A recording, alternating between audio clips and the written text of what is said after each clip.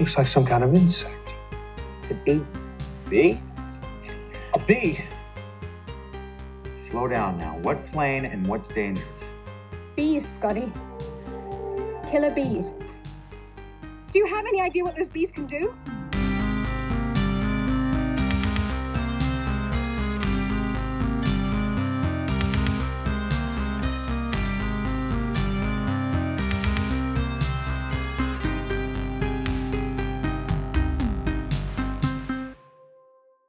Welcome to Killer Bees. This is not a Wu-Tang podcast. No, this is a podcast that profiles B-movie and genre film stars. My name is Garrett Smith. My name is Tori Potenza. We can be found everywhere on the internet at Killer Bees Podcast. That's Instagram, Twitter, Facebook, at gmail.com, and on moviejawn.com. That's JAWN, the Philadelphia John. We are Killer BS Podcast everywhere. Our artwork is by Alex Schneider, and our music is by Christine Rayburn and her partner, Pat. And today, we're talking about Kasi Lemmons. Yes, we are. Not Cassie Lemons, as we mistakenly pronounced her name last episode. So, yeah, Google is bad at this. Yeah, we just Googled it, and it kind of does that Google pronunciation thing, and it said Cassie, right? Yeah.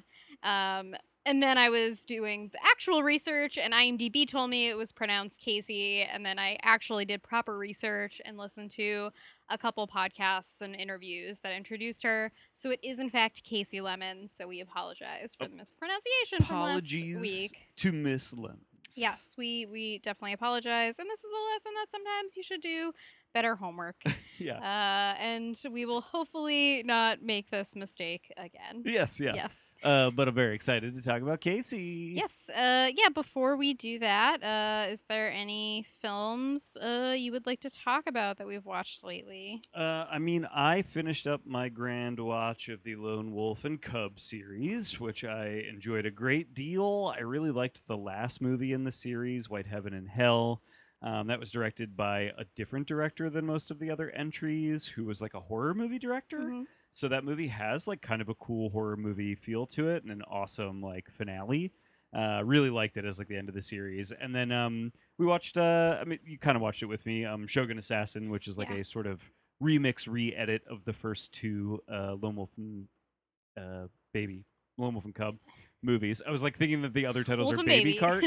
Yeah, no apologies to Lone Wolf and Cub and Shogun Assassin. I did not sleep at all because I was worried about my dog and had a crazy coughing fit in the middle of the night. So I fell asleep when we were watching it. But of what I watched, it was super entertaining.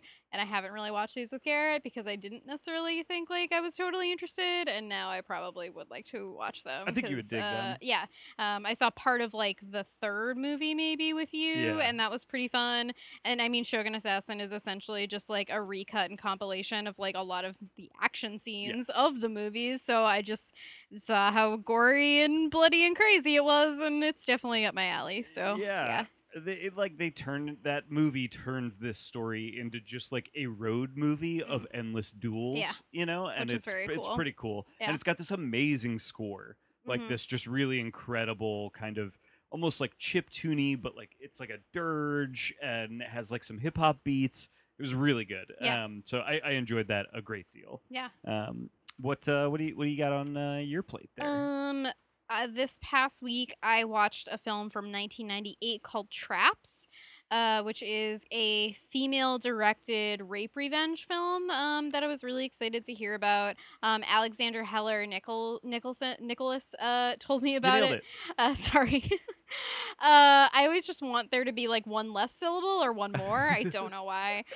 She's wonderful. She's does a lot of awesome work. I have her book on rape revenge. I have her book on 1,000 Women in Horror. I have her book on Giallo. So she's just an amazing researcher.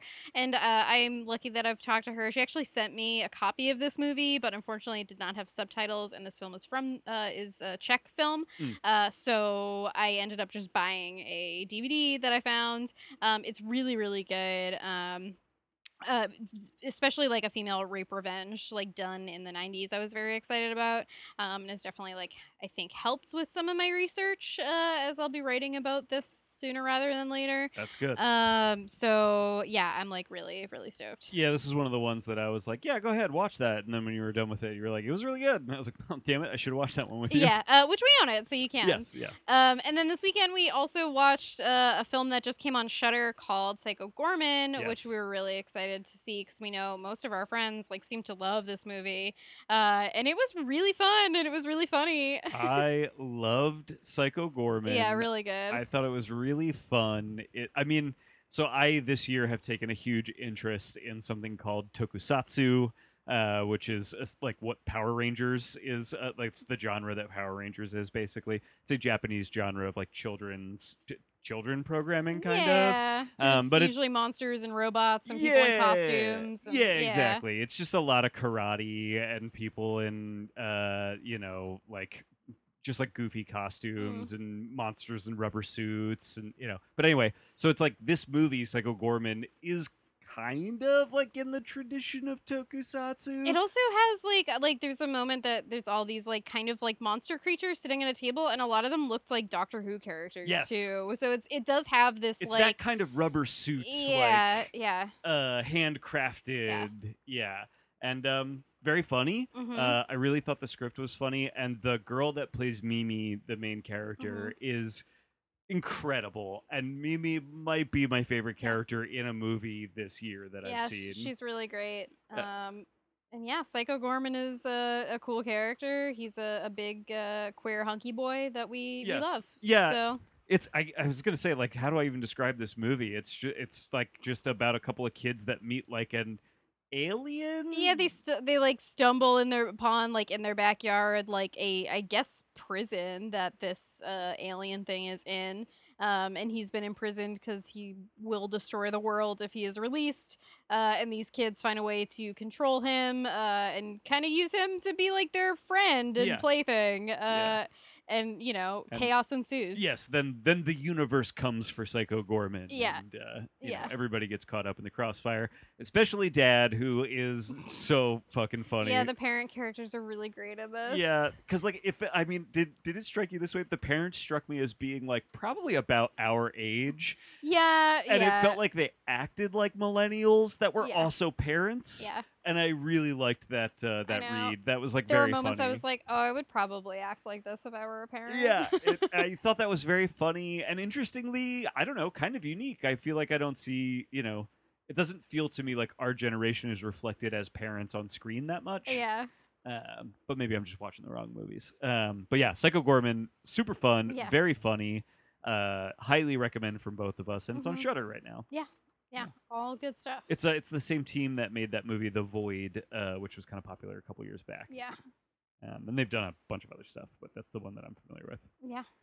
You want to start talking about Casey? Yeah, let's talk about Casey. I'm very excited. So yeah, if you don't know who Casey Lemons is, she is or like was, I guess she's mostly retired from acting. She only has like 32 acting credits to date, but she's also a director, so she has 11 directing credits and 4 writing credits as well, and started directing in the 90s, which is like kind of amazing for like a black woman to have like some really interesting films, and more recently her film Harriet was nominated for some awards in 2019. Yeah, which I've heard great things about Yes, that movie. yeah. Multiple people have recommended it to me as I've told them we're doing this episode. Yeah. So she is really awesome. So I have a quote here at the top that I thought was really awesome from one of her interviews. She said, "I had a big dream that I was very intent on vigorously fulfilling. That's the way I lived it. I'm an artist. I know my history. I know my roots. I know I can be an artist. Of course, I'm a minority, but that makes it interesting. You know what I mean?" Oh, I love that she's like kind of actively trying to define herself outside of her minority status, basically. That's really nice. So Casey Lemons was born February 24th, 1961 in St. Louis, Missouri. She was born Karen Lemons.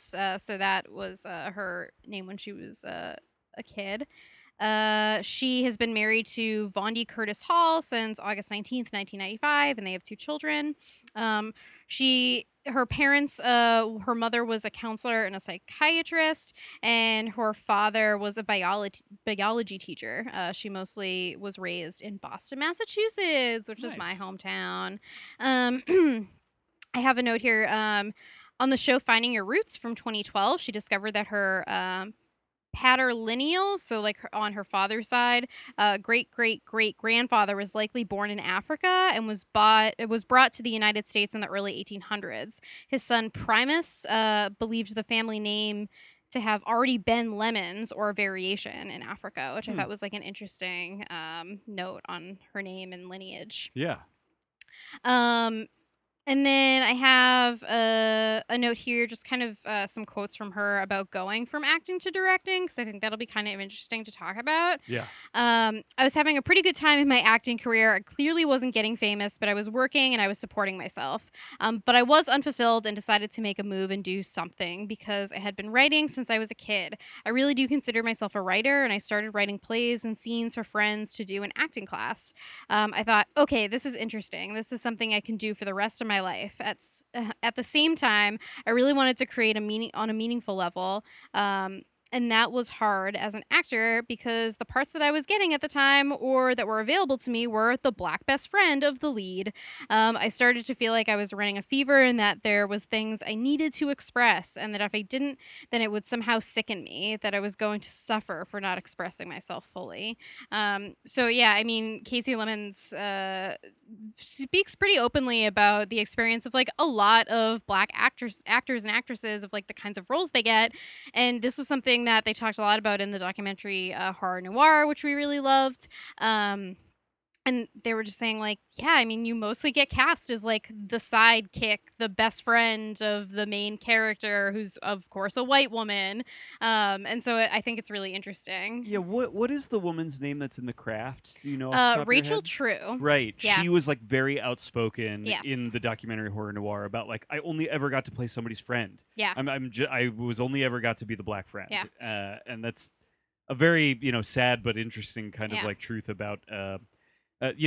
also this like interesting period in American history too, where it seems like culturally in the 90s we were trying to like move towards this like we're really becoming like a post-racist country, and it's like right, because you're letting black people be in movies, but they're still only the friend, they're still only Yeah. the sidekick. They're it's like Yeah, and even now, like when things are opening up for folks who are minorities and stuff, it's like still limited, and there's still work to be done. So Yeah. it's funny to think that then they were like, yeah, we're doing it, we're here. Yeah. And Rachel True's really cool. I feel like we should do her at some point. would like She to. actually has a tarot deck that came out recently that we Oh. were selling at the shop. That's cool. Yeah, I know. I was like, it was like the True Tarot, and someone mentioned like, oh, that's Rachel True, and I was like, weird as shit, awesome. What yeah. a great marketing ploy on I her know. part. I love So it. cool.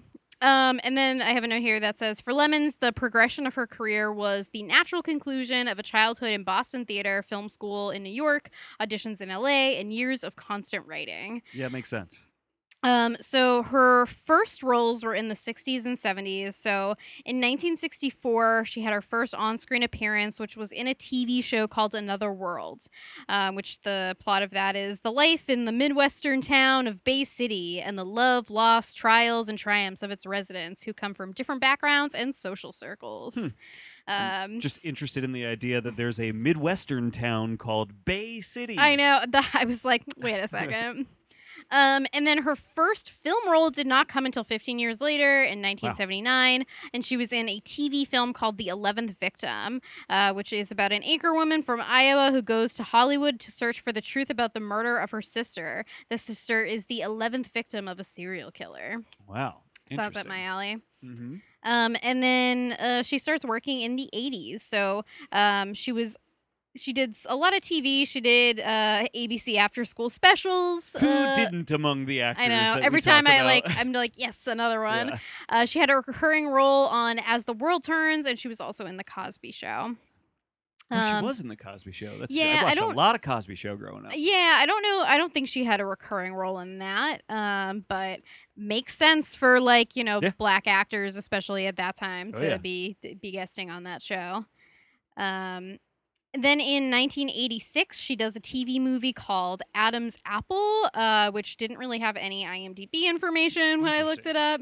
And then in 1988, she had a small role in School Days, which was directed by Spike Lee and starred Lawrence Fishburne and Giancarlo Yeah. Esposito, who people would be familiar with as Gus Fring from Breaking Bad. he's amazing. And now he's also in Star Wars. Mandalorian. Of course, yeah, yes. plays More people would probably be a familiar bad with that, guy right? in The Yeah. Mandalorian. So I've never seen School Days. I don't think that you have either. No, we talked about watching it, but then we wanted to like make time for movies that she had bigger roles in. Yes. That's really the so- only reason we didn't watch it, Yeah. because I think you and I are both pretty interested in Spike's filmography. Yes. But we opted for some other stuff. Yeah, and it sounds pretty fun. I would really like to see it. There's a pretty famous GIF. I can't believe that in the year 2021, that's how we refer to things now. I know. A pretty famous GIF of Giancarlo from this movie. Oh, interesting. I'll show it to you later. You'll be like, oh yeah, I have seen that. And then in the same year, she plays Jackie in Vampire's Kiss, which was directed by Robert Bierman and stars Nicolas Cage, Maria Conchita Alonso, and Jennifer Beals, which is a movie that we did watch. We watched this movie, and I loved this movie. I did not. I know you. I know. I have been wanting to see this movie for a very long time. I'm sure listeners already know I'm a big Nicolas Cage fan. I love the man's work. I think it's really interesting. This is kind of, if you are familiar with the meme of Nicolas Cage, this movie is one of the big sources of that. This has the scene where he's screaming the alphabet at somebody. It has the scene where he's running through the streets saying, I'm a vampire, I'm a vampire. It's got a lot of his famous kind of freak out scenes. So what I was surprised to find when we watched it was that it is not, in fact, a just like goofy, silly comedy, which was the impression I had gotten from it and its cultural reputation, but is, in my opinion, like a fairly serious-minded, although funny, pretty it's a dark. dark comedy.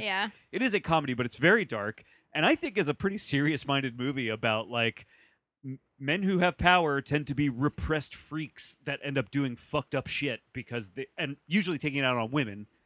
Because they are such repressed freaks. And the women in the movie are all like, I mean, we have Jennifer Beals, we have Maria Conchita, who's like his secretary, and then Casey Lemons plays like a girl that he like kind of goes on a few dates with. Yeah, right. And then kind of is like sidelined. And yeah, like, she's only in like the first half of the movie. Yeah, which felt weird. I don't know. You were like, oh yeah, that made sense to me, but I felt like she was gonna have more of a role in it, and then they like are like, nope, that's over. Yeah, no, I mean it made sense to me in the larger context of the movie, where it's pretty clear that this guy like just goes out and meets women and then like just dumps them basically. Yeah.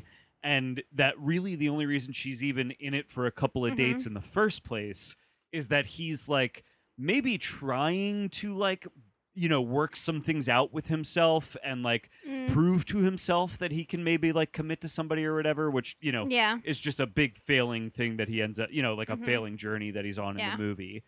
So like in the the larger context of the movie, it made sense to me. I do think I understand what you're saying about like watching a movie and having a character appear like fairly significantly and prominently for like 30 minutes and then just like not really be a main player in the movie. Yeah, because at first I thought she wasn't going to be a main player, and then they showed her in like 2 more scenes, and I was like, oh, so she's in this movie. She's going to be like threaded throughout the And then plot. that was it, and I was like, weird. But yeah, I mean, it is interesting. It's like, POC women and like a pretty diverse cast overall. His secretary, like you get to meet like her family a little bit too, and it's obvious like she still lives with her folks. And I mean, there's some interesting ideas in this movie, but I think I had a hard time just like watching him berate this like young Hispanic woman that works for him for like the whole movie. Oh yeah, it's like it's really rough, really hard to watch. Yeah. I definitely don't disagree with that. And this does not. This will have no effect on your opinion and shouldn't, but I do think that's like intentional, right? Like I think that is in the intent of the story. Yeah. But that does not make it easier to watch. It doesn't mean I like it or want to watch it. Yes, yeah. But I really enjoyed it. I thought it is. I think it's very easy to. I can be very forgiving of people who are like, I'm not into it. You know what I mean? I mean, Cage is doing some really wild shit. Yeah. Like he's literally doing almost like kabuki theater as this character, you Yeah. know? Like he's really doing crazy stuff. And he's even doing like a weird voice that I'm not even sure, like I think maybe he's trying to link their performance to Bella's performance, and that's why he's doing that weird voice, but I don't even really know because it's not quite a Bella voice. Yeah, Do you know what I mean? Because then they're also kind of like paralleling it with Nosferatu. So Right. it's like, oh, is it supposed to be more a Nosferatu thing? Right. But ultimately, you kind of find out his character is more of a Renfield character Right. in it all, Yes, which yes. is like Oh, really right. weird. This movie, by the way, is about if you don't know this movie, Nicolas Cage plays like some kind of like finance executive or something, right? Like he's just like a finance bro. I think he, from what I understand, is that they work in like some sort of publishing. Yeah, maybe you're right. Yeah. Yeah, because they're looking for like some Somebody's old contracts contract. for like a thing A that manuscript, was that right? was sold. Yeah, I believe. So yeah, something like that. yeah. And it's just like, you know, living alone in an apartment in New York City. I think it's New York City. Picking up women, going out Yeah. on dates, blah blah blah. But basically, going to therapy. This is why we think early in the movie, like maybe he's trying to like better himself. Yeah, he's like and- obviously a toxic dude that's like trying to get some, I don't know, some sort of help. It's Right. not really working. Well, but and I think by the end of the movie, I don't Yeah. know if he's actually. I don't think he's actually getting help. You know. Yeah. Basically he gets bit by a vampire. He thinks he gets bit by a vampire. He has Yeah. this encounter with a woman that he thinks is a vampire. And he's pretty certain he's becoming a vampire. And thinks he gets bitten by this woman and thinks he's becoming a Yeah. vampire. And so then really what the movie is about is essentially him excusing his own horrible toxic behavior Mhm. with the guise of, well, I've been bitten and I'm becoming a vampire. Yeah. You know, and then as it goes on, we find out that like this may not be the only delusion that he's living under. Yeah. You know, in my opinion, this movie feels like it was probably an inspiration for the book American Psycho, the movie of which is much better than the book. So this is not a comparison to that movie. I quite like Mary Herron's movie. But I would say that this is actually a better version, in my opinion, of the story American Psycho as written in that book. It's a very similar story, I think, about, you know, these men with power and how just repressed and strange they are. I mean, I don't think anything about this is better than any I know version you- of American I know Psycho, you but don't. I personally do. but yeah, there's definitely some interesting ideas going on. It's very obvious he's supposed to be this toxic guy, and that we're not supposed to think of him as like a good guy or a Yeah. hero. But like, it just felt I get yeah. it. I get it. Yeah. I loved it. I thought it was so great. And Cage Yeah. is like amazing in it. He's so fun and funny and weird and doing some really interesting stuff, I think. But Casey is also very good in this movie. She is. To my yeah. knowledge, now I've seen a couple other Casey movies.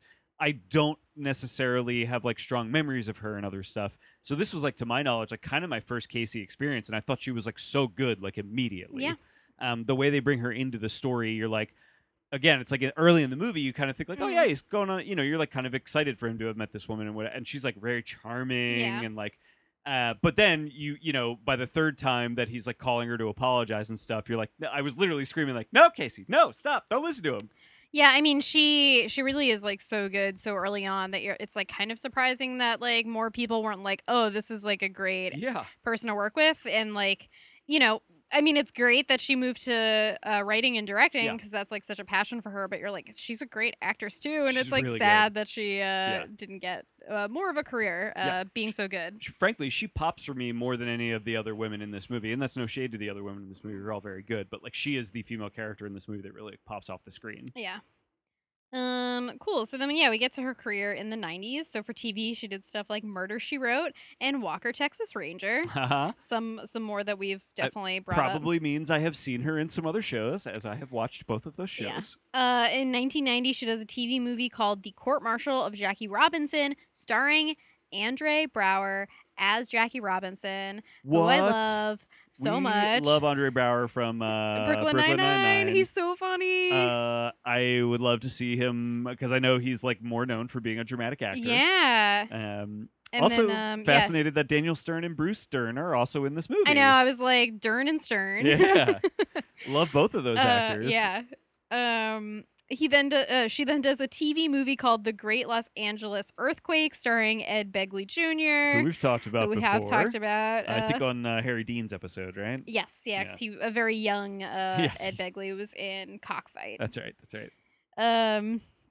And then in 1991, she is in Silence of the Lambs as Ardelia Mapp, I believe is her character's name, which I've seen Silence of the Lambs so many times, and I definitely like remember her face in this.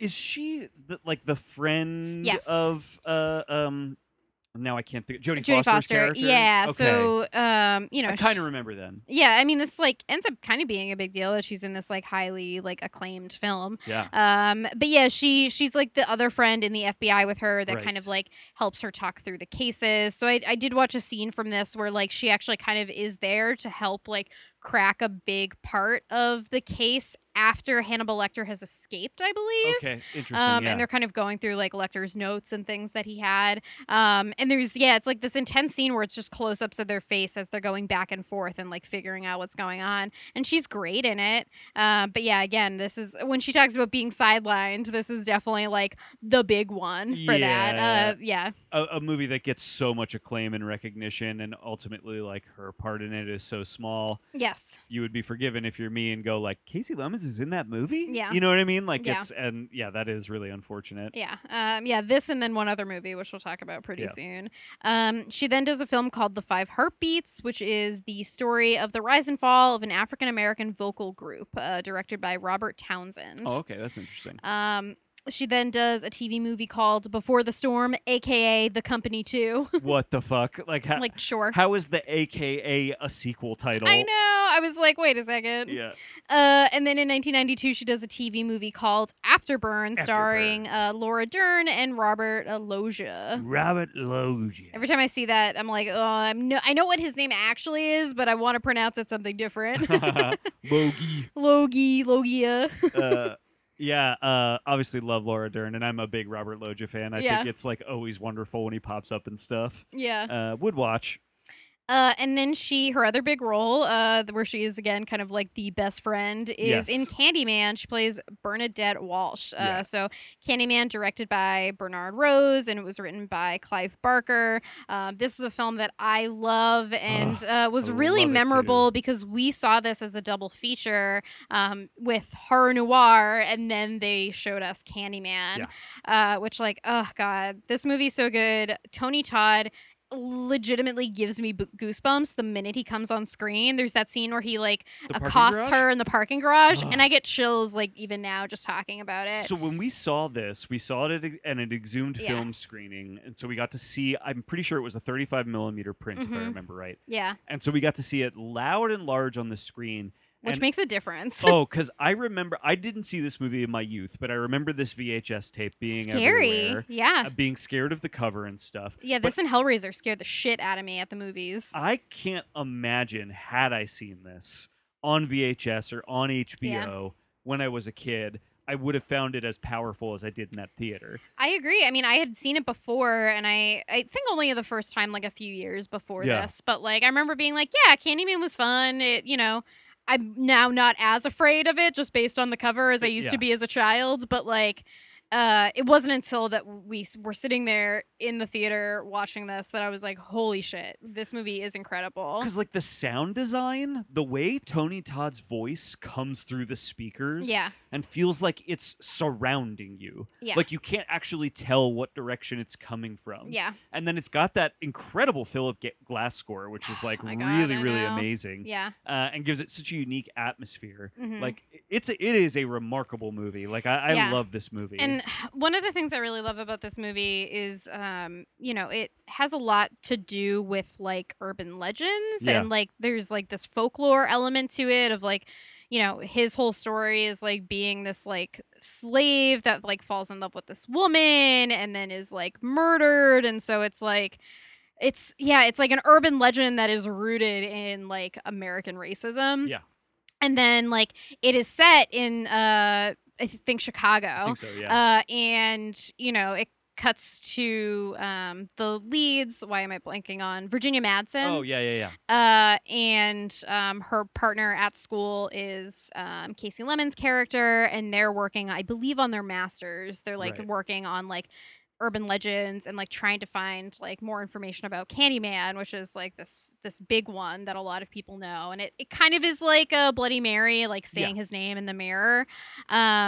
but it's like really interesting because it's about this like it's a white woman and a black woman, but this black woman is also pretty affluent because she's like going to school, she has some money, she's working on a master's, and them going into like a ghetto Yeah. and kind of like disturbing the peace there, Yeah. and then bringing about this like evil, Yeah. this like urban legend, and there's just so much going on as far as like race and gender and like social dynamics. Well, there's that really interesting thing early in the movie where because they're in this specific like tenement building is where most of the movie is like located and focused, and they make a point early in the movie that they built 2 of these tenement buildings, and one of them, just because of their locations, they were built on blocks like right next to each other, but because of the way those blocks get divided in Yes. Chicago, one of those is a white neighborhood and one is a black neighborhood. Yep. And the one in the white neighborhood has been maintained nicely for decades.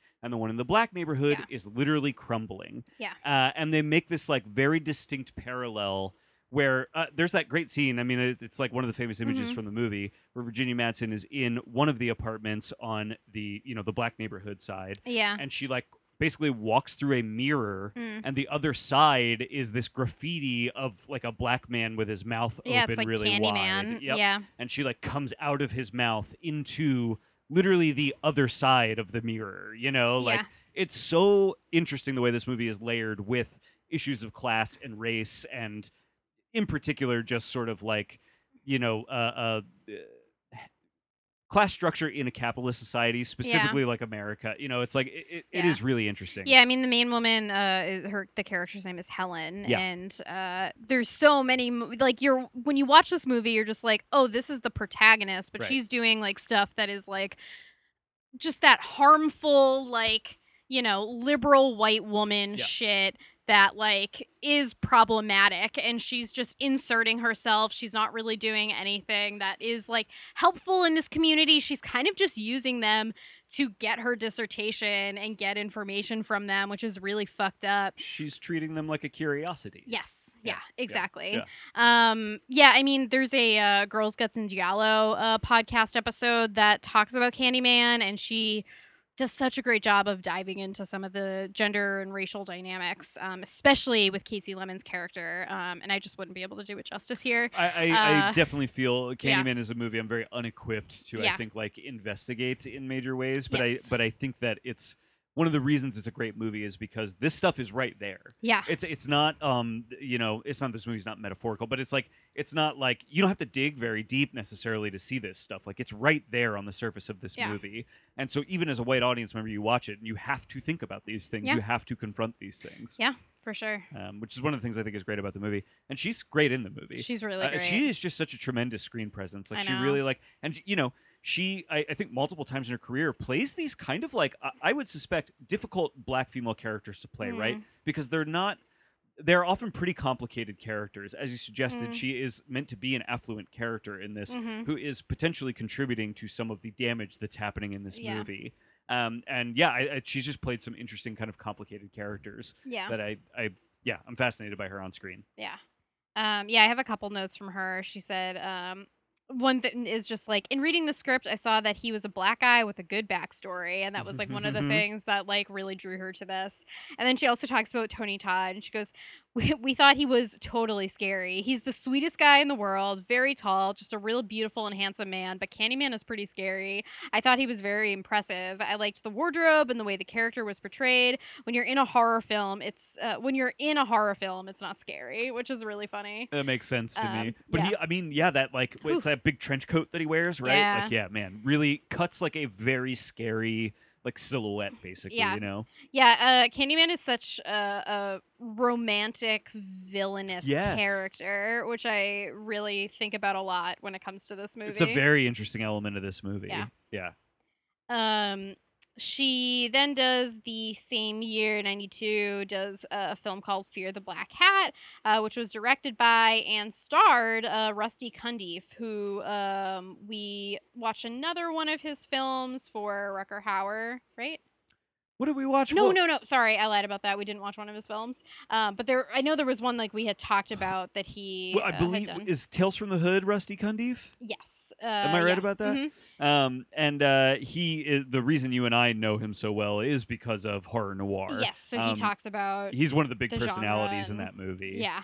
Um, And Fear the Black Cat was pretty interesting. This was one we did watch. Yeah, this is kind of another one where Casey is playing like a woman who's like in higher education and like interviewing this like rap group who NWH. yeah, NWH, and it ends up becoming a mockumentary in the style of like Spinal Tap. Yeah. Actually, a lot of this reminded me of Spinal Tap Yeah, when we there's were even watching like it. specific jokes where it feels like he's kind of tipping his hat to that movie. Yeah, for sure. Literally tipping his hat. One of the jokes in the movie is that they wear ridiculous hats throughout the movie the whole constantly. time. Yeah, but like I was very entertained by this movie. I It's a loved lot this of fun. movie. Casey's playing it straight for the most part against these like pretty silly like rap, I guess like stereotypes they're kind of playing in it. They're all kind of making fun of like another person like in real life in the community. Very much in the style of Spinal Tap, Yes. where you could say that Spinal Tap is very much a celebration of hair metal Yeah, in the way that it critiques hair metal. yeah, This is a celebration of like 80s, 90s hip hop yeah, in the way that it critiques 80s and 90s hip hop. yeah. And so Rusty Cundiff is playing essentially an Ice Cube character. Yeah, What, they he's make literally it. They named make. like Ice Tray or something like that, right? It's like I can't remember. They do make like a joke too, where he's like talking about how all these guys are like copying him, and so then it's a group of guys that it is like Ice Tray, like Ice Pick, like Yeah, all yeah. of these. I'll find that. yeah. Because he's essentially kind of an amalgamation of Ice-T and Ice Cube, and so they make the joke that those guys named each other after each other, part of their feud. Ice Cold. Ice Cold, that's his It's character. Ice Cold, Tone Deaf, and Tasty Taste. Yeah. Those are the leads. And it's it's just a very funny, very silly comedy. Full of, again, just like Spinal Tap, original music that Rusty Cundiff That's helped write the pretty lyrics fun. for. They very fun. Yeah. All in the style of the music that Yeah. the movie's about. Very funny songs. They like kind of like make fun of like Spike Lee and who's the other director? Oh, There's that whole scene where he is deciding to go into film and he's playing like a cop, and one of the guys is like very much like a John Singleton. yeah, is the John other director. Singleton. Yeah, so he's like definitely doing like making fun of these two. It's very funny. Yeah. I like thought that was a really great scene. I loved that scene. I mean, the songs are like the whole thing with Ice Cold is that. So NWA, the group NWA was, the government like came after them at some point Yeah. about the content of their music. And so they were constantly having to like intellectualize the content of their music. And so the character Ice Cold is constantly having to intellectualize the content of his music, but his music is literally songs that are called Pussy. Yeah. And he's going, but it'll be like, yeah, pussy, like P as in people, U as in under, S as in society. Like, he's like, Yeah. he's just like trying to like, it's very funny the way they sort of like make fun of It's like, so when we that stuff. say "come get the pussy," what Yeah. we're really saying Yes, is yes, like it's- "get the man" or Right. something, and you're like, sure. And so then Casey's character is very much like she's a college student that's trying to do essentially some kind of dissertation. I think she says like on the content of like the message in rap lyrics is like Yeah. kind of like what yeah, she's like trying to get at. the social messaging. and- Right. yeah. And which is like to some extent like a noble thing that she's trying to do. Yeah. But also again is like a college student that is trying to capitalize on what's happening in this scene. Yeah. That is maybe trying to water it down in some capacity through over intellectualizing Yeah. it. It's really, really We never interesting. get a read on like how she actually feels about any Yes. of this or what's going on, There's because even she's a- just playing it straight while she asks these guys questions. And they're like fully ridiculous. Yeah. And there's even a joke towards the end of the movie finally where like I kept reading. And just because, like, by the way, Rusty Cundiff, super cutie as a young man, like, oh really yeah, good-looking very guy, good looking. so funny in this movie. And I kept being like, why the fuck isn't she like crushing on this guy? Like I would be if I were her. Mhm. And then by the end of the movie, we get like a little scene where it's revealed that like they go on to have kids Yeah. together, and you're like, okay, yeah, I do. Well, because There's it's like, definitely, oh, she's too smart for this Yeah, guy. yeah. Like, why would? And then you're like, no, she's still falling for it. Yeah, okay. yeah. It's like I just thought this movie was so fun and funny. I cannot believe. I kind of can because I'm from a white suburb, but like I can't believe I have never heard of this movie before. Yeah. No one ever talks about Fear of a Black Hat, and to me, it's not as good as Spinal Tap, but like it's not like it's bad. It's not like it's a bad version of that. Yeah. Like, it sits No, it's nicely fun. right alongside of Yeah. it. I think has some really funny songs in it that are worth looking up. Mhm. Like if you're I listening think to it this was right available now, on Prime too. yeah, so you it's, can like, watch the pretty movie available. right now. Yeah. Yeah. I highly recommend this one. I think about I've thought about this movie for like 2 straight weeks. Yeah. I sing one of the lyrics in my head constantly. It's just great. It's Yeah. really funny. And yeah, Kandif is a good director. We He haven't is. watched Tales from the Hood yet, but No, we I would really like to. What is there something else we watched by him, by the way? Because you are right. I mean, he came up for us recently again for some reason, but I can't think of why. I feel like on Rucker's episode we talked about him a little bit. Maybe because Rucker did a movie with him that we didn't necessarily watch, but I know like it was funny that I felt like we were talking about Rusty Cundiff before we decided to do this episode. I know. Yeah, we were.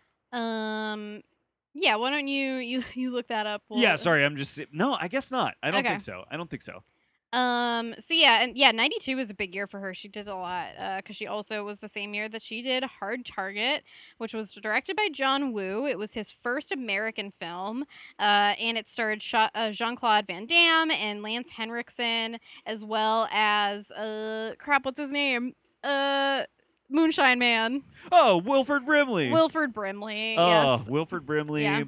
Bayou Brimley, doing his own slow-mo shots as he rides a horse away from explosions. Yeah. Just incredible. Yeah, and then Casey plays a cop in this movie, which I think is again another like interesting, It's a like weird thing- complicated kind of role. A weird thing that a lot of black actors that we have like done research on end up talking about, which Yeah. is just like they kept casting me as cops. Yeah. As if Hollywood needs to be like, hey, we know there's so much racism in policing, so why don't we have our police characters be black? Yeah. You know what I mean? It's, yeah. it's really strange. Yeah, I think so too. But like I think sometimes there is some like interesting like social commentary that comes along with that as well. Yeah. I mean that's like so much of BlacKkKlansman kind of ends up dealing Yes. with that. But yeah, she's great in this movie. Unfortunately, her character gets killed off like midway through the movie. But As she's tends fantastic. to happen with these black characters. I in know. movies. But like I mean, it's like in this big shoot off, and she like does like get to kill a couple of these dudes she before does. she dies. And gets a nice dramatic John Woo death. Yes, she gets which like that's know? I guess the highest honor in a John Woo I think movie so. is a dramatic death. Yeah. Oh, this movie's so fun. We're kind of just discovering Van Damme. I hadn't really seen any of his movies neither, until like really. recently. Which is weird because I grew up on Yeah. this kind of like dumb action Yeah. stuff, but I had seen like no Van Damme Yeah. until Time Cop recently. And I love John Woo. I've only seen the first 2 Mission Impossible movies, but so far the second one is my favorite. Hell yeah. Extremely good opinion. The first one was really boring. The second one's goofy as shit, and I loved every minute of it. Extremely great opinion. Stay off Twitter. Don't ever tell anyone this. I know it's fine. I don't care. But yeah, I mean, so glad to watch another John Woo movie. It's like set in New Orleans, which is really interesting. Really interesting. Also connected to our Rucker Hauer episode in the fact that this is another manhunt movie, Yeah. very similar to Surviving the Game, except instead of it just being like this group of dudes, it's kind of like Lance Henriksen's business is like going from different countries and like cities and getting like all these homeless people and letting other rich people murder them. There's like way more of a like black ops conspiracy Yes. happening Yeah. in the world of rich people. Yeah. Where like Surviving the Game is just like, hey, you know what white people with money want to do? Fucking hunt black people. And You know you're what I mean? Like yeah. yeah, it like that movie actually feels like grounded in some way comparatively to this Yeah. one. Yeah. Which is not a strange thing to say about a John Woo movie. His movies are not grounded. Not at all. That's why we love them. Yeah. Full of sparks, doves, and saxophones. Yeah, everyone's amazing in this movie. Yeah. Everyone's super fun. Yeah, Wilford Brimley comes in like towards the end of the movie. Doing He's like drunk on moonshine, riding a crazy horse. Creole accent that he definitely does not have in real No, life. not and at like, all. yeah. This is an incredible movie. Yeah. This is a movie that, like, when I told my group chat that I was like, damn, we just watched Hard Target and I had the best time of my life, they were all like, yeah, but that's, like, not even the best John Woo movie. And I had to be like, okay, you guys don't know what you're talking about. It's definitely not the best John Woo movie, but, like, what do we compare? Like, what are we talking about? Because, like, I do kind of get it, right? This movie's like a steady escalation. Yeah. It starts, and for like the first half hour, you're like, this is exactly what I expected. It's Yeah. like a 90s VHS rental Yeah. that is like kind of low grade. It's like not bad, but it's just like kind of. we goofy get to the fun. bayou. Yes. Like once we move from the city landscape to the bayou where they're all trying to go after Van Damme's character, it's like fucking great. I mean, the last half hour of this movie is just incredible. Yeah, basically. Van Damme punches a snake. Yeah. It like ends up in like a warehouse full of like the stuff for like parades, like we assume Mardi Gras and Yeah, stuff. Just a huge shootout. Lots of people on fire. We get a Lance Henriksen on fire. Lance Henriksen definitely does his own on fire stunt. Yes, his jacket is on fire, and we watch him take it off in slow motion while for he's a while. Yeah. Oh man, I really loved this I movie. did too. I mean, I actually like. It's one of those things where I totally get why my friends were like, "Yeah, it's fine." Because really, the first half of the movie takes a while to get. Also, stop ruining our fun.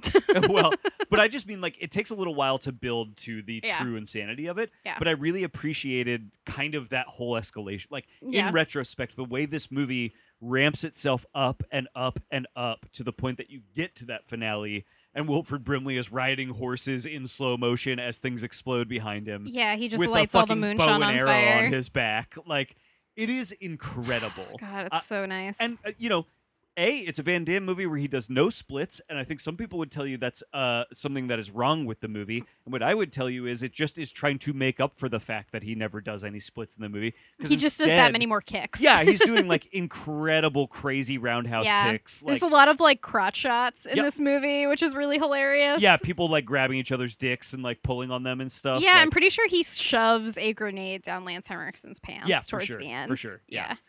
just like so entertaining. And like Lance Henriksen, also a character that like in the beginning of the movie, you're like, yeah, you're doing a very good like Lance Henriksen performance. And by the end of the movie, you're like, you're fully insane in this movie. You have committed to this in Yeah. a way that I did not imagine you would. And it is wildly entertaining. Yeah. I just had the best time watching this. Like Yeah. this is the most fun I've had watching a movie in a little while. It's amazing. Yeah. Loved every minute of it. We need to own it. Kino Lorber just announced they're putting a nice, I think 4K Blu-ray out of it. So we will definitely be owning As this it and deserves. rewatching it soon. Yeah, on our new TV. Yeah, because I loved it. In 1994, she does a sci-fi film called Override, aka Perverse Destiny. Okay, that movie should be called its AKA title. I'll say Yep, that right off Perverse the bat. Would Destiny, much rather so watch good. Perverse Destiny. And did not know she was in a sci-fi movie. Would like to watch that. Yeah. Then she does a film called Drop Squad with Vin Rames, a political satire about the underground militant group that kidnaps African Americans who have sold out their race. Whoa, that sounds very intense. Yeah. Also, I believe it's actually written into the American Constitution that if Vin Rames is in your movie, it has to be called Drop Squad. Yes. Only movies with Vin Rames can be called Drop Yes, Squad. If they star anybody else, obviously. they can't be called Drop Squad. In 1995, she does a film called Zooman, which is a drama starring Charles C. Dutton, who we recently watched him in Surviving the Game. Charles S. Dutton. Oh, S. Dutton, yes. And Louise Gossett Jr. His name might be Lewis, but I'm not sure. Lou. His name's Lou. Lou, okay. Lou Gossett Jr. I think Okay. that's how he's normally. Sorry, when you said Louise, I was like, I don't think that's his name. But then I'm looking at it and I'm going like, but I've never seen this name either. I believe he's often credited as the Lou Gossett Jr. Okay. I think. In 1997, she directs her first film, which is Eve's Bayou, and it stars Samuel L. Jackson. And we watched this movie because it's been on my list for a really long time. And I loved it. I also just want to get the names of the other characters because There's a lot of good actors in this movie. Journey Smollett, Yep. who we recently saw in Birds of Prey. She's like very young in this, and she's really great. Megan Good is fantastic. Lynn Whitfield plays the mom. Yeah. Debbie Morgan plays their aunt, who's Mhm, like kind of mhm. this. She's like kind of a medium. Right. Yes. Oh, what a great character. Yeah, it is such a weird film, just in the sense that it like is not at all what I expected. I thought it was like it comes up as like black horror a lot of Yeah. times, and there are horror elements in the movie, but it's much more of like a folklore and like magical realism, and it's like soap opera-y, not in like a bad way, but like there is this like drama and this like romance that like is pretty big in the forefront of the film. It's fantastic. I can't believe this is the first film that she directed. I cannot believe this is the first. She wrote this film also. Yeah, Yes. yeah. This is like an incredible feature debut. Yes. Because it is such a full and complete feeling piece. Yes. It feels like you're watching a novel. Yes. Yeah. I mean, she, one of the quotes I have from her, she said, "I was deeply moved by Southern literature and African American literature, particularly Toni Morrison and the Latin American magical realism of Gabriel Garcia Marquez."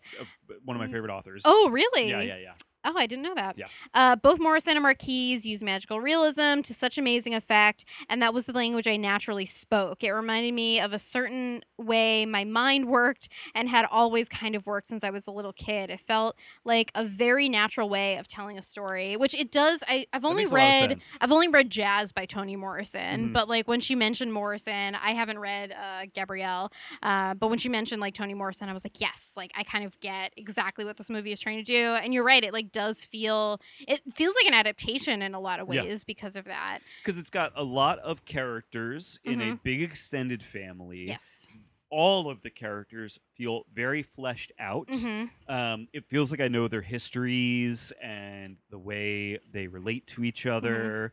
It feels like I even know about like the way the town feels about some of these people. You know, it's like I feel like it gives me such a complete vision of a time and a place. Yeah. Not just this family, but the place they were in and the time they were in. And it feels like vignettes at times too, like Yeah. certain scenes, like we don't necessarily think connect to anything. It just It's that whole thing where the aunt ends up falling for that other man. Yeah. And, you know, that almost feels like a side story in some way, but it Yeah. is important to the overall fabric of the story that's Yeah. being told. Yeah, because like the aunt is like she's referred to as a black widow in Yeah. their community, and it's because like all of her husbands have died so far, which like all of them seem to have died like in tragic accidents or something. I mean, she quite literally believes she's cursed. Yeah, that's what she always says, which is really interesting. And then the other part of the story too, at the beginning they talk about it's called Eve's Bayou because it was like given to Eve, who like eventually is like a freed slave, like this piece of land. Yep. And then they like at the beginning say like we are the children of Eve, and it's like all of these people who are like related to this woman have like grown up in this community, and it's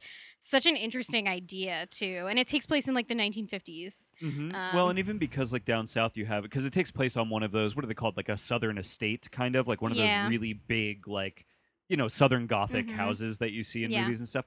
But you know, like one of the things that I think most people are probably familiar with about the South is that like those homes, those big estates, they stayed in these like white slave owning families for Mhm. generations. That's what they are. They're these generational estates. Mhm. And so it's like very interesting to be watching this black family that's living in their own generational estate. Yeah. You know, it's like it feels like an interesting counter to kind of these quote unquote like classic American tales. Yeah. You know?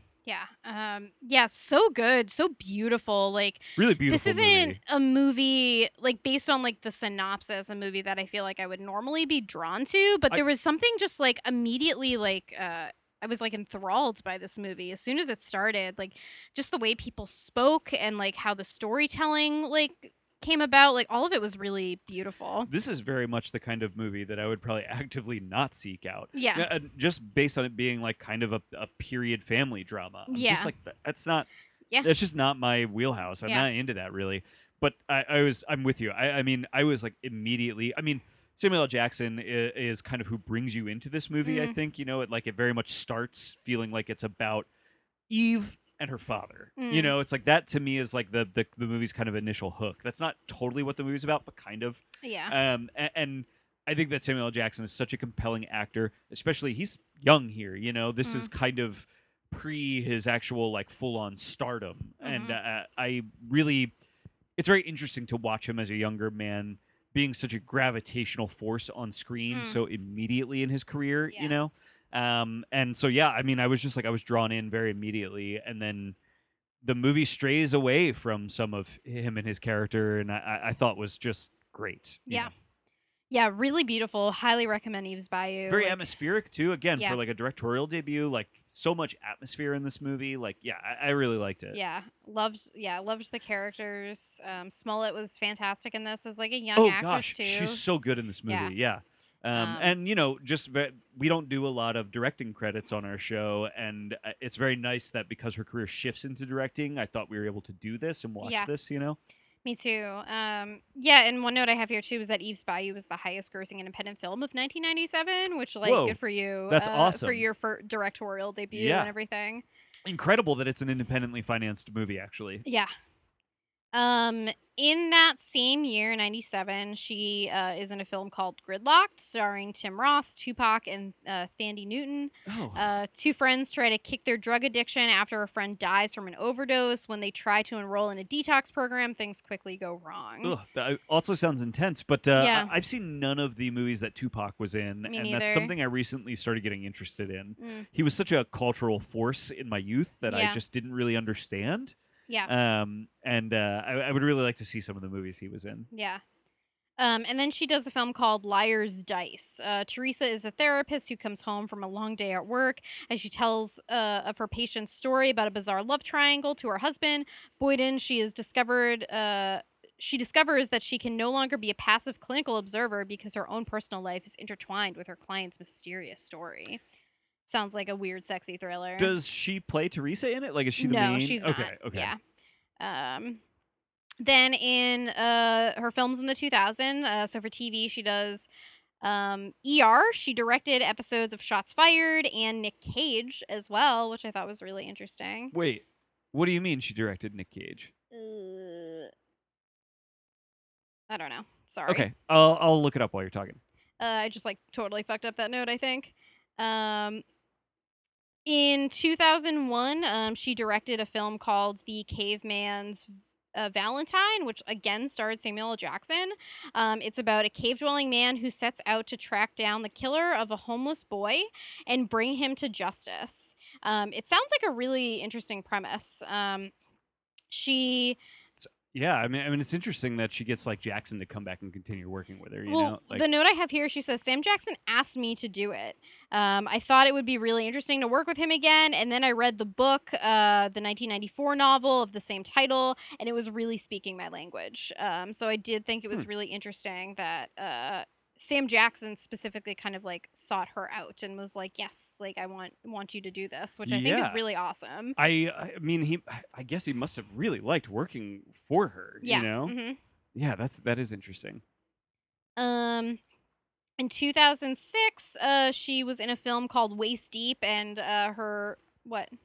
The show that she directed an episode is called Luke Cage. Luke Cage. That's the I messed it Netflix up. series. Because I was thinking Nick Cage. Yeah. I thought that was right, but then I was like, fuck, I don't know. Maybe I just fucked up that. She directed an episode of Luke Cage. That was one of the Netflix Marvel series. Remember when Yes, Netflix yeah. had those Marvel shows? Yeah, which I didn't watch his show, but I Me neither. watched the other one. The I watched some detective of one. Daredevil. Oh, did you watch the one about the woman that is in Breaking Bad? Yes, yeah, I really Jessica liked her. Jones? Yeah, Jessica Jones. Which that is amazing, and he plays a pretty significant character in it. Oh, that's right. He's yeah. kind of her love interest. Kind of, yeah. They're hooking up at the Yeah. beginning of this movie, Yeah. which is interesting, or TV show, which is interesting. I'm not sure what episode she directed of his show, but she directed pretty interesting. All Sold Out. All sold out. Cool. Yeah. Apologies for the interruption. No, that was a good interruption. So yeah, she does a film called Waist Deep in 2006, and she's just credited as Angry Black Woman. You which gotta I was imagine that's when she was like, "All right, I'm fucking done acting." I know. Yeah, I mean the credits for acting get much fewer and farther between at this point. Waist Deep is about an ex-convict who gets tangled up in a gang after his car is hijacked with his son inside. Ugh, these Ugh. movies sound so intense. Yeah, I know. They all stress me out. In 2007, she directed Talk to Me with Don Cheadle. And I always mess I this. think it's Chiwetel Ejiofor. Chitwell Yes. Ejiofor. I'm not sure. Chiwetel or Chitwell Ejiofor. He's wonderful, and I feel Amazing terrible. actor, and I yeah. do not know how to pronounce his name. And it also has Martin Sheen in it, which seemed like a pretty interesting film. I remember when Talk to Me came out. This is a movie I really wanted to see. Mm. Don Cheadle is somebody that at this time was huge on the rise. He was Yeah. in tons of stuff. I was really into his career. I really wanted to see this movie. I never got around to it. Now that I know Casey Lemons is who directed it, it's I definitely would like to see this movie. I remember this movie being pretty well liked at the time too. Yeah, he plays a radio personality in the 1960s, which just feels pretty interesting. Yeah, and I love Don Cheadle, so I would love to watch that. Yeah. In 2012, she was in Disconnect, starring Jason Bateman, Alexander Skarsgård, and Andrea Riseborough. How have I never heard of this movie that stars all of these people I Makes me like? feel like it might not be that good. Oh, okay. And then in 2013, she directed Black Nativity with Forrest Whitaker, Angela Bassett, Jennifer Hudson, and Tyrese Gibson. So she's like directing stuff with like fantastic casts too, and I haven't seen most of them, which is interesting. Yeah.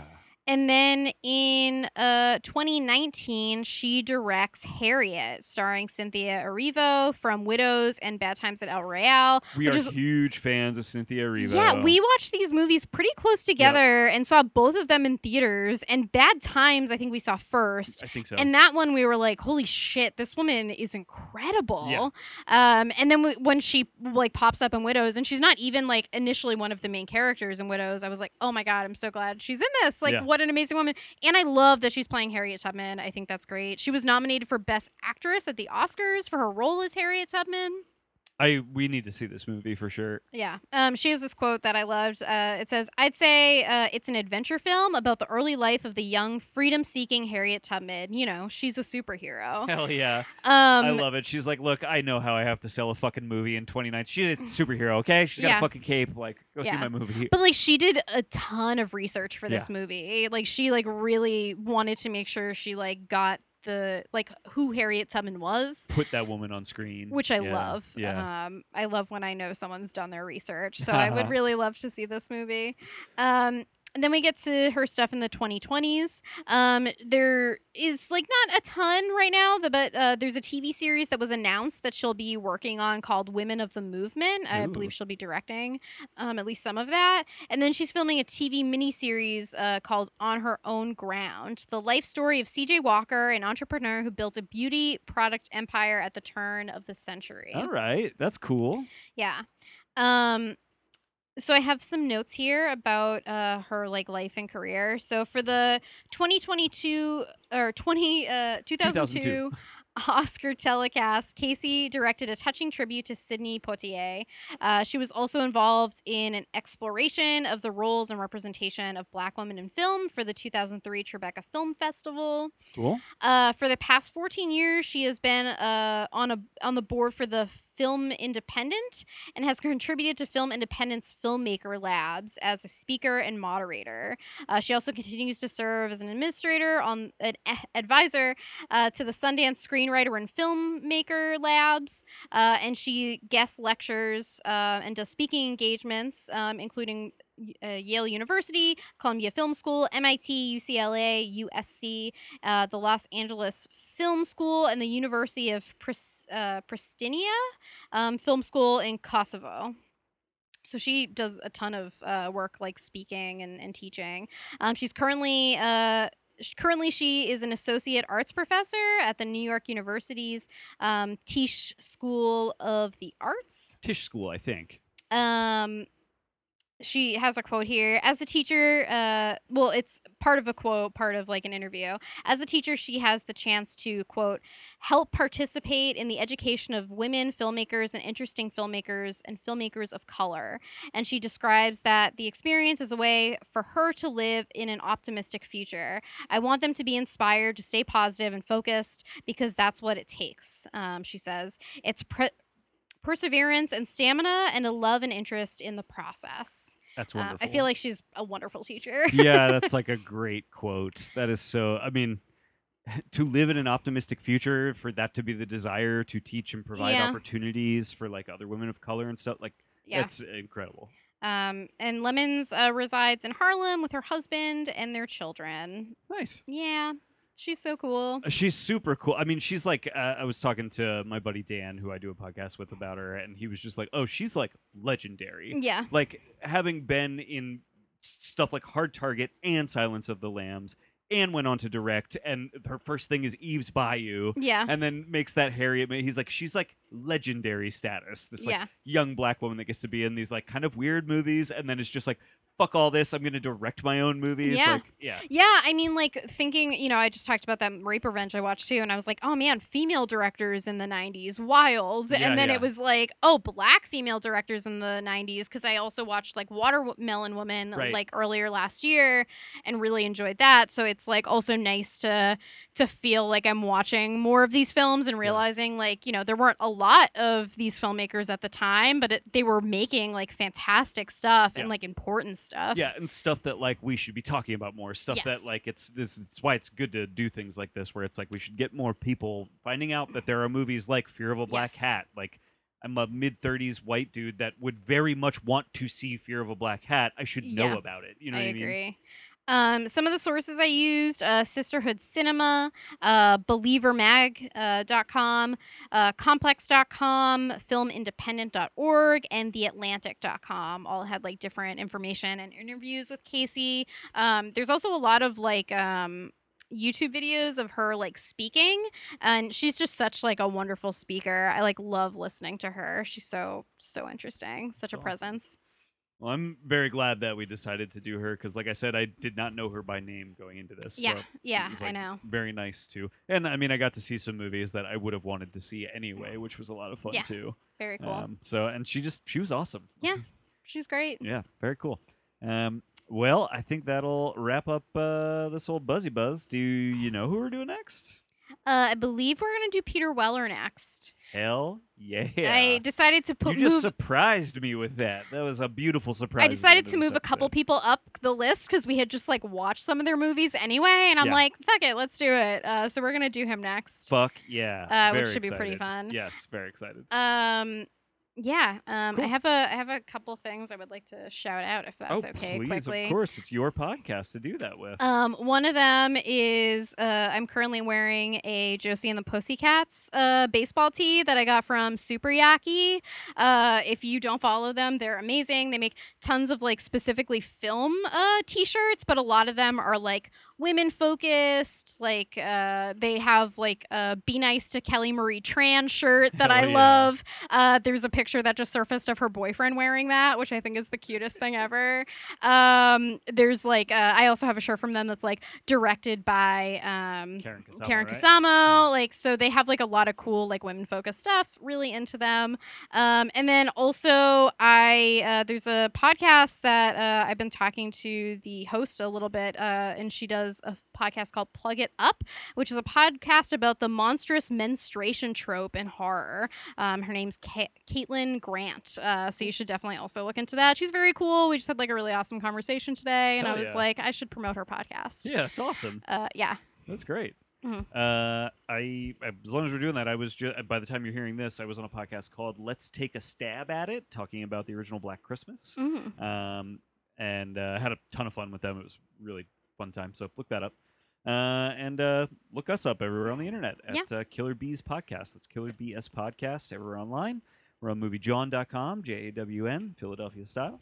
You can find me everywhere at Philadelphia. Look up my Letterboxd. Follow me there. Follow me on Twitter. And I think that's my plugs. Yeah, I'm Tori Potenza. You can follow me on Instagram and on Letterboxd. And you can follow our Twitter, which is the only reason I'm on Twitter, really, is to be on our on our account. Yeah. Yeah, that's pretty much it. All right. Buzz. Buzz.